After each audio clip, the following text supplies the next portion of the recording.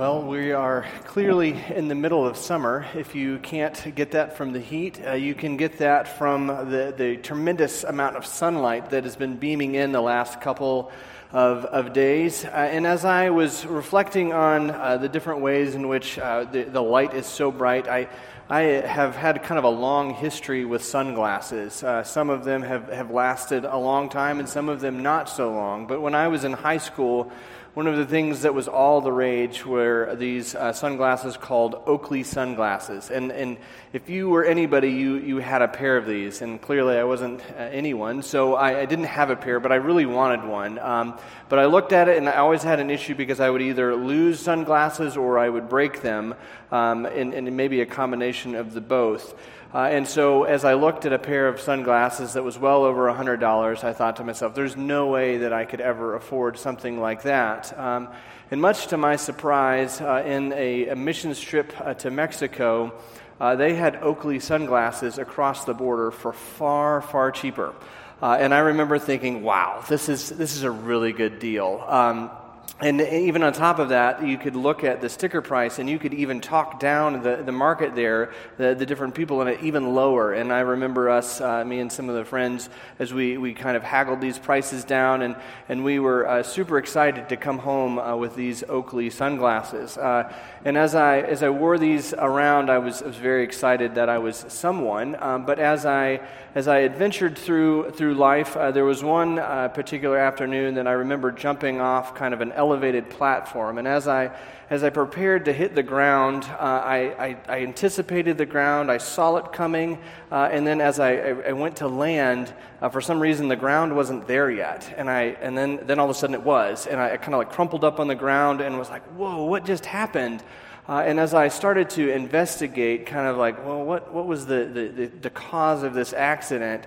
I started to look at these sunglasses, and I realized, there might be something wrong with these. In fact, as I started to look, it messed with my depth perception. Clearly, these were not official Oakley sunglasses. They were aptly named Folkleys after that. But there was this idea of this distorted view of what's going on. And as we're in the middle of a sermon series called The Battle Before Us, tonight we're going to be looking at the idea of greed. And I think for believers, it acts oftentimes like those sunglasses did for me, as it oftentimes you put them on and you don't really understand what's going on. You don't understand the distorting nature of these glasses, but greed is very similar to that. And so tonight, what I think would be helpful for us to start off with is for us to have kind of a common understanding or definition of what greed is. And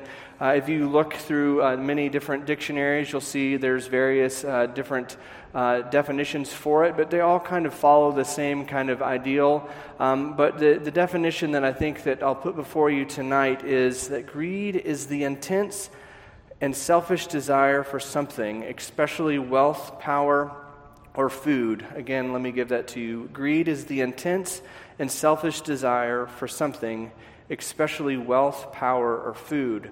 And so with that in mind, let me go before the Lord and ask Him to bless the preaching of His Word. Our Heavenly Father, we thank You for the ways in which You have given us Your Word. I pray that You would use me as an instrument to proclaim the good news of the gospel, but Lord, also that You would send Your Spirit to convict where it needs to be convicted. Lord, that You would disrupt us, that You would make us be able to focus upon You more, and Lord, that You would be glorified in all that I say. We pray these things in Your Son's name. Amen. Tonight, for us to be able to escape the grip of greed, what we are going to be using is a passage in Mark. We're going to be looking at probably a familiar passage for many of us. It's found in Mark chapter 10, verses 17 through 31. And what we'll be doing is we're going to split it into two different parts. We'll look at the first part, and then we'll move to the second. And then as we finish up the second part, there'll be some application that I'll mix in with it. If you would like, children, you can turn to page 794 in your pew Bible, and we'll start in Mark chapter 10 with verse 17 through 22. And as he was setting out on his journey, a man ran up and knelt before him and asked him, "Good teacher, what must I do to inherit eternal life?" And Jesus said to him, "Why do you call me good? No one is good except God alone. You know the commandments: do not murder, do not commit adultery, do not steal, do not bear false witness, do not defraud, honor your father and mother." And he said to him, Teacher, all these things I have kept from my youth." And Jesus looked at him, loved him, and said to him, "You lack one thing. Go and sell all that you have and give to the poor, and you will have treasure in heaven. And come and follow me." Disheartened by the saying, he went away sorrowful, for he had great possessions. Thus ends the reading of God's word. As we are first introduced to this passage, we are met with an individual, a man, and in many of us we would say this is the rich young ruler. And if we look at the title, it might say something about the rich man or rich ruler, but if we look at the text, we can say, okay, how exactly did we get to rich young ruler? This passage doesn't talk about him being young. It doesn't talk about him being a ruler either. And interestingly enough, this passage has parallel passages that help fill in those gaps to give us a better idea of who this man was and a little bit more about him. We know in this passage and the others that this man had a great amount of wealth. So we start with rich. He was a rich man.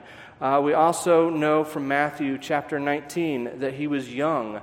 We can even go further in Luke chapter 18 where he is identified as a ruler.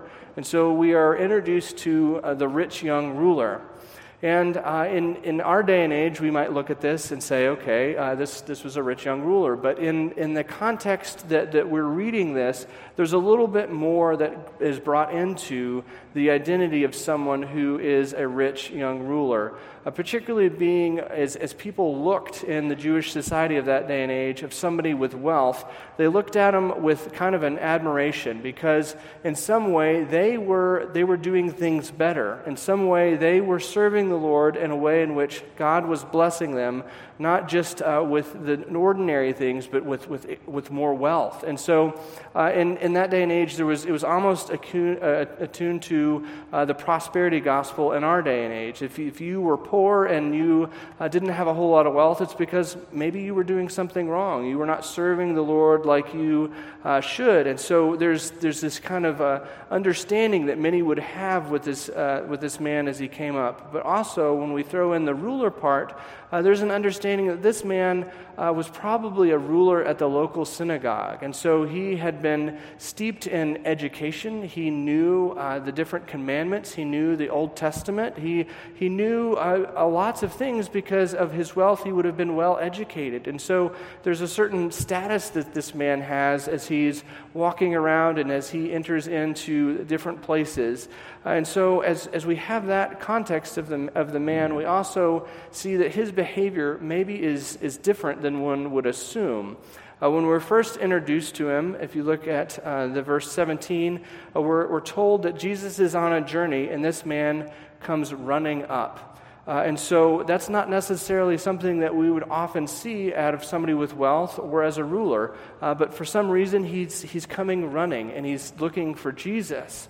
And then even more interesting after that is what is the reaction of this man when he finds Jesus? Is he drops to his knees. He kneels before Jesus. And even more telling in this is what he calls Jesus, is he uses the word good before teacher. And for us, as we read that, we see a little bit of dialogue where Jesus is questioning him on why he used that. But in the day and age in which they were living in the context in which he's saying this, no one else ever called a teacher good. That good was reserved for talking about God. And so there is some kind of tip of the hat here. There's some kind of acknowledgement that's happening where this man is coming with some kind of urgency to Jesus, and he's acknowledging something different than a lot of other people that have been coming to Jesus asking him questions. And so we see that this man has a genuine question that he wants to know, and he also is hopeful for an answer. And so as we look at this, we see, what is the question that he's asking? It's one that anybody who is religious wants to know is, what must I do to inherit eternal life? And so he's wrestling with this. For some reason, he's wrestling with it so much that he wants to come and find an answer here and now, and he knows that for some reason Jesus can possibly give that to him. And he also is looking at it saying, I'm hopeful to be able to get the answer that I'm looking for. And so as he's wrestling with these things, in our minds, particularly with his answer to this long list of commands that are given out here, we might be quick to think, this guy is like a Pharisee. He's a hypocrite. For some reason, he can't see all these things going on. But there's a little bit more to the story that might be confusing to us, is in that day and age, this man has probably lived a life of pursuit of holiness from a young age, and he's looked at so many of these things and thought to himself, I might actually be able to do these things. Now, clearly, he's not looking at his heart, but he's not disobeyed many of these different rules, and Jesus somehow, for some reason, leaves out the first 4 commandments, but he's all of a sudden here thinking about these things and tracking through them. And for many of us would say, okay, clearly this guy is kind of off the rocker, but it's interesting how Jesus never misses an opportunity to point out to a Pharisee when they're being a hypocrite. But for some reason, we see something unique happen in this story in Jesus' response. And it's recorded there, and it says that Jesus looked at him and loved him. And so there's something that should to clue us in that there's something going on differently here, that Jesus is using this as an opportunity for someone that's coming genuinely to ask this question instead of hypocritically to not question Jesus, but he wants a real answer. And so Jesus loving him does exactly that. And his question is answered in kind of 3 different parts. The first thing that Jesus does is he identifies this man's weakness. He identifies in this man's life something that he's holding on to far greater than he's holding on to the Lord, and that's his wealth.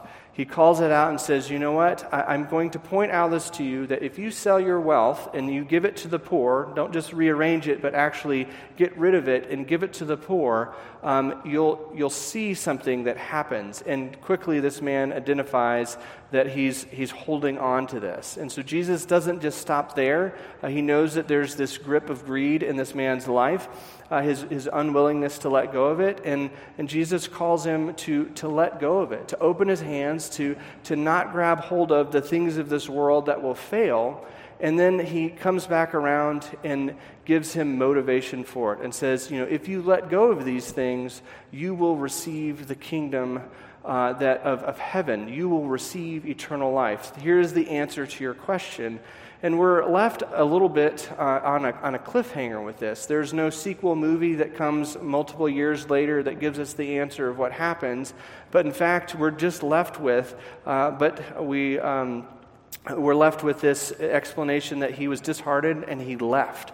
And so that's the first part that gives us kind of an understanding. It's a part of this that we're very familiar with is the rich young ruler's part. But we're going to spend a little more time as we focus in on Jesus as he's teaching the disciples. And so if we look at Mark chapter 10, verses 23 through 31, let me read it for us now.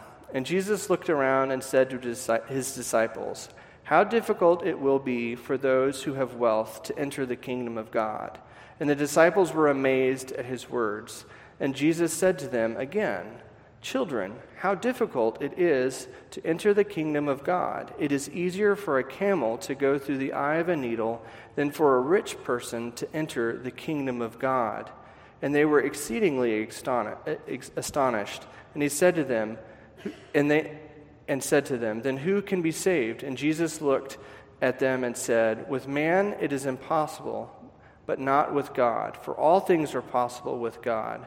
Peter began to say to him, "See, we have left everything and followed you." Jesus said, "Truly, I say to you, there is no one who has left house, brothers or sisters or mother or father or children or lands for my sake and for the sake of the gospel, who will not receive 100-fold now in this time houses and brothers and sisters and mothers and children and lands and persecutions, and in the age to come eternal life. But many who are first will be last, and the last first." This ends the reading of God's word. Well, as we look at this passage, if we quickly read over it, I think one of our first responses is Jesus is trying to do kind of a decompression, or kind of pass over and explain to him what he was teaching this rich young ruler. And if we dig a little bit deeper, I think that we can see that there's something far greater going on. And the key to start to understand, hey, maybe we should pay attention to this, is any time in Scripture we're presented with something that repeats, it should cause us to start to question, why on earth in Scripture did this repeat? And so in this passage, we're not only able to see it repeat, but we also see Jesus goes in and he clarifies even more what he's trying to teach in that second repeating of this. And so if we look at the first one, we see him telling the disciples how difficult it will be for those who have wealth to enter the kingdom of God. In there, we also have their recorded response, that they're amazed. And so we could ask to ourselves, what is Jesus trying to teach? Why are the disciples amazed? And I think one of the things that we could quickly gather in this is with the cultural context, with what we knew about this rich young ruler, Jesus is teaching them something than what society has been teaching them. If you are doing everything right, if you've served the Lord in all these amazing ways, what you'll get is this wealth. And Jesus is all of a sudden turning that upside down and saying, that's not necessarily the way it works. If you actually are serving the Lord, those things might not happen. In fact, you might end up losing a lot of things, and you might even be persecuted. That's what he goes on to say. And so as they are first seeing this, there's an amazement, because it's something that they haven't really wrestled with or addressed in their life. But then's when the repeat comes. And this one, I think, cuts even deeper into the idea that the disciples had been walking with. Let me read it for us again. "Children, how difficult it is to enter the kingdom of God. It is easier for a camel to go through the eye of a needle than for a rich person to enter the kingdom of God." And so there's a lot that seems to be going on here, but the response is particularly interesting. It says that they're exceedingly astonished. And so why on earth, we would ask, why on earth is Mark recording their response? He recorded the first one, but he also recorded the second one, and for some reason they're exceedingly astonished. And so there's a question that we have to ask ourselves, can we maybe discern what's going on here? And as we start to look at it, as I reflected upon it, there's a particular word that comes out in that statement that we should ask another question, and it's at the beginning. How many times, as we have heard Jesus address the disciples, does he call them children? And so there's all of a sudden this weird kind of, what's going on? Why did Jesus choose the word children here to describe his disciples? And, if we could come up with all kinds of ideas, but I think the best explanation is for us to kind of expand out and to look at the context of the Scripture. And if you look at the section right above this, there's another very familiar passage that we are probably used to hearing. It's about letting the little children come. And so all of a sudden, there's this conversation that's been going on, and Jesus has been talking about children. Let me read that passage for us now so we're all familiar. "And they were bringing children," that is, the different other individuals besides the disciples, "bringing children to him that he might touch them. And the disciples rebuked them. But when Jesus saw it, he was indignant and said to them, 'Let the little children come to me. Do not hinder them, for such belongs to the kingdom of God. Truly I say to you, whoever does not ever receive the kingdom of God is like a child, shall not enter it.' And so all of a sudden there's this language about children being used, and Jesus is using this to address the disciples. And I think that there's a particular way in which Jesus is doing that is because he is calling them out for their own sin. Instead of him leaving this and it just being about the rich young ruler, Jesus is all of a sudden bringing it home the second time. He's bringing it into their lives and allowing them to all of a sudden start to realize, oh, wait, maybe this greed thing isn't just for this guy, but maybe it's possible that I have this to wrestle with too. And so as we look at that, we might think, that might be a little bit of a stretch. But again, if we start to look at the context and you go down a little bit, Jesus explains right after this that he's going to die, I think for the third time. He's been explaining it to the disciples, but then we see a very interesting conversation that the disciples are trying to have with Jesus. And it's one that many might look at and say, I bet they regretted that that's been recorded in Scripture for eternity. Is that James and John are asking Jesus if they can sit on the left and the right hand of him when he reaches the throne. And so all of a sudden there's this idea of, wait a second, why in the middle of this discussion are they bringing up this that they want? And so even on top of that, even more, the disciples' response to hearing that is they're indignant. They're confused about what's going on. And then even greater context, we should be aware that Jesus, when he's addressing these children, he's talking to all 12 of them. And what do we know about one of the 12 disciples? What does he do on the night in which Jesus is betrayed? He's the one that leaves and he goes and he sells Jesus for pieces of silver. All of a sudden this greed has taken root and it became something that this man was pursuing.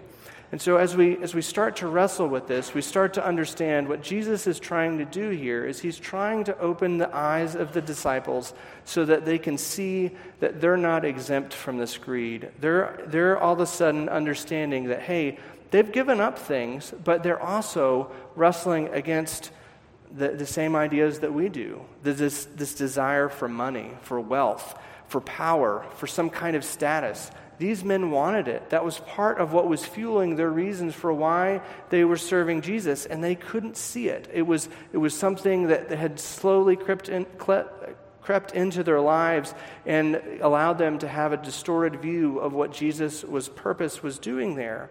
And so in our own lives, I think we can apply this and say, as we look at what the disciples were wrestling with, we need to investigate our own lives. We need to use the means of grace that the Lord has given to us to start to evaluate what's going on and say, okay, what are the things that we love more than the Lord? Are we in relationship with others that can point out, hey, I think that you might be loving these things more than the Lord.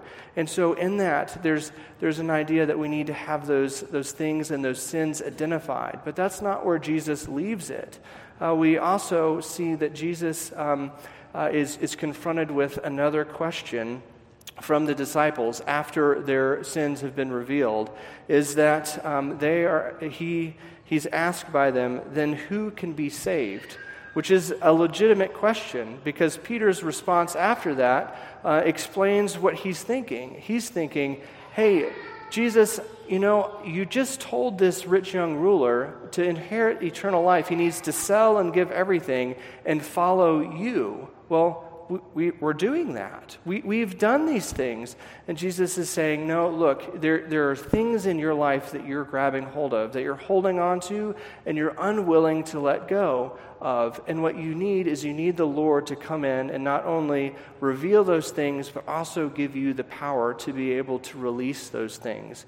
And so with that, there is the beautiful picture of the gospel that lets us in and lets us begin to recognize that Jesus is showing how the Lord is going to work in these men's lives, of how they're able to all of a sudden let go of the kingdom of this world and start to grab hold of the kingdom that Jesus is going to usher in.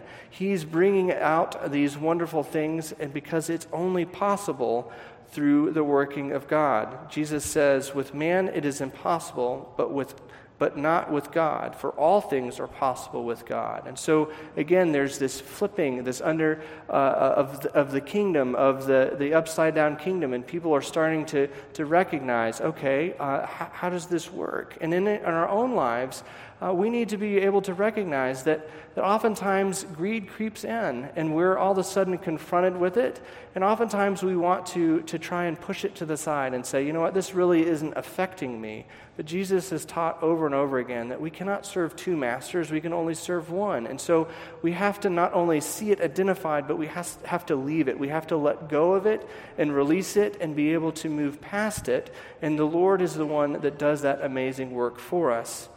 And then the beautiful thing that the Lord does at the end is oftentimes when you hear this passage preached or you hear people talking about it, one of the ways which many individuals are left is they're left covered with all types of guilt. There's all types of conviction because they start to recognize, they start to see the ways in which they've grabbed hold of things of this world, and they start to recognize them, and they start to think, you know, this is really hard. This is a really difficult thing, and Jesus is preparing them for that and saying, hey, you know, this is going to be difficult. You're going to face persecution. You're going to face all these other difficulties and these things that you're going to have to leave behind. But I want to let you know that it's worth it. I want you to know that what I'm giving you far outweighs anything that is available here in this world. Everything else is going to fail. Everything else is going to be destroyed. But what my kingdom is offering, what He's bringing and what He's ushering in is something that's eternal. And so that's the great reminder of the gospel, where we can be reminded over and over again of here is how Jesus saves us. He allows us to be able to identify our sin. He allows us to be able to repent of that sin and to confess it and to turn to Him.